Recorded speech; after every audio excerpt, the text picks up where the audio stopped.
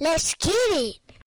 Yo, man, it's a lot of brothers out there flaking and perpetrating, but scared to kick reality. Yo, Dre, you been doing all this dope producing. You had a chance to show them what time it is. So what you want me to do? What's up, everybody? Encyclopedia Hip Hop Podcast. I'm your host, Eclectic. You can follow the show, Twitter, and Instagram. Encyclopedia HH. The HH is for hip hop. This episode is about Dr. Dre. It might be a little different than everyone else's opinion on Dr. Dre, but this is mine. It's my show. So listen. First heard Dr. Dre on Turn Off the Lights, World Class Wrecking Crew. He name dropped himself there. Heard it. Then I got Dope Man and 8 Ball. It was the maxi single. I heard Fat Girl. Then NWA. So NWA, I thought Dr. Dre was the DJ. In NWA, he wasn't. Yella was. Then what did he do? We didn't care about producers back in the 80s. No one gave a shit. Found out he made the beats. He wasn't a rapper. There were only 2 rappers in the group, Ren and Cube. And you count DLC, we're definitely not counting Arabian Prince. Oh my God. So he made beats. So NWA beats and Easy Beats were dope for what they were. But was that supposed to be wild that he took, like, We Want Bootsy and put the word easy in it? Yeah. Now, the bass on Boys in the Hood was crazy. Dope Man was fucking Funky Worm, Ohio Players, and Cube's of the group CIA. 8 Ball was Go See the Doctor and Public Enemy. He ain't lying. I love sampling. Sampling was great. NWA samples and beats were all funk. They were funkadelic, Gat Band, drums, obviously, Funky President, a lot of Public Enemy. I give him props for using the fuck out of Ruthless Villain by Ren on Easy Does It. He used that on just about every song. The funk samples, they were subtle. Then by the time we got the Niggas for Life, it was ridiculous. But a lot of those joints were basically instrumentals or remakes of Parliament joints. Then, especially the Chronic.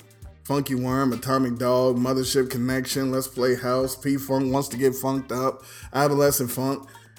Look, anyway, the real reason I thought of doing this episode is Dre doesn't do well with people who can really rap outside of the DLC. He might get a single over here and there, but that's what it is. Look, it was written by Nas. Nas is Common. It was okay. They gave him the Firm, and people like, man, what? It wasn't the lyrics that made it a disappointing album. Now, in retrospect, the album wasn't so bad, but when it came out, people was like, yo. And you put it like this.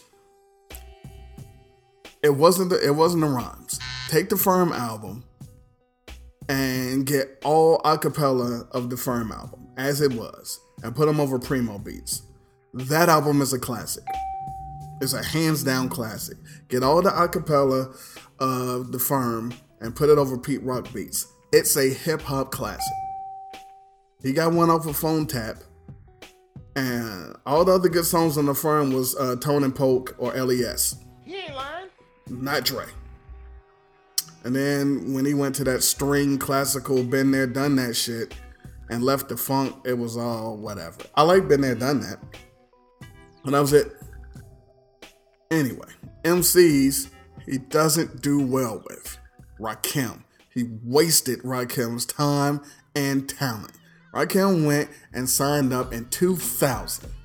They said the album was going to be called Oh My God. Now that's a fucking title. A Rakim album called Oh My God. Come on. 2003 came and there was no album.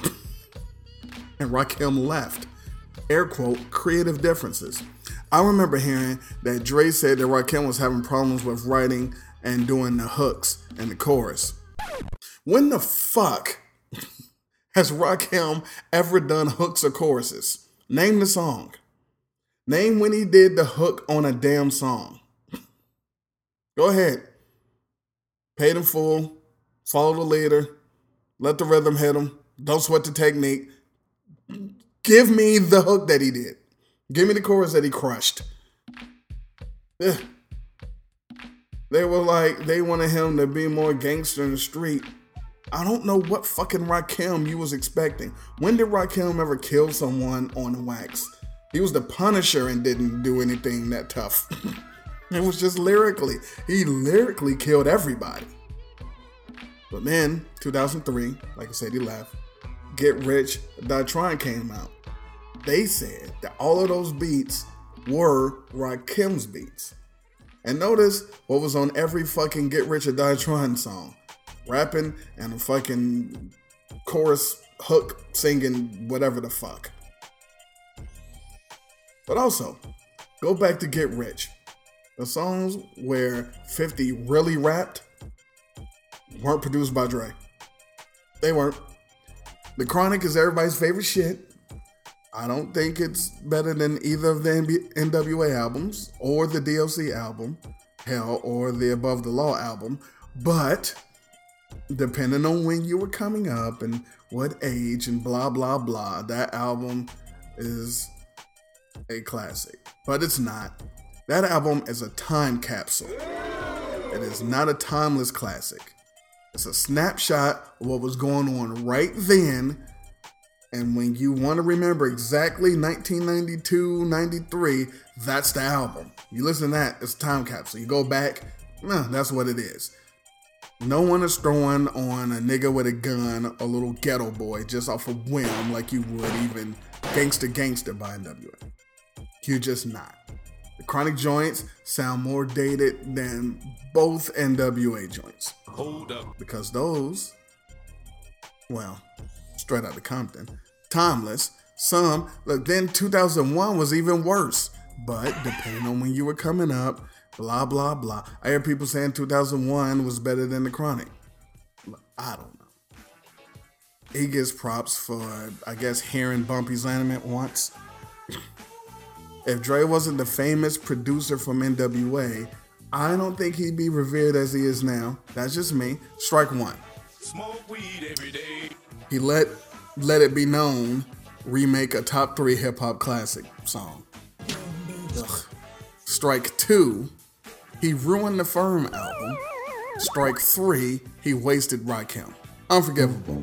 Also, he slapped D Barnes. Fuck that nigga. I'm out.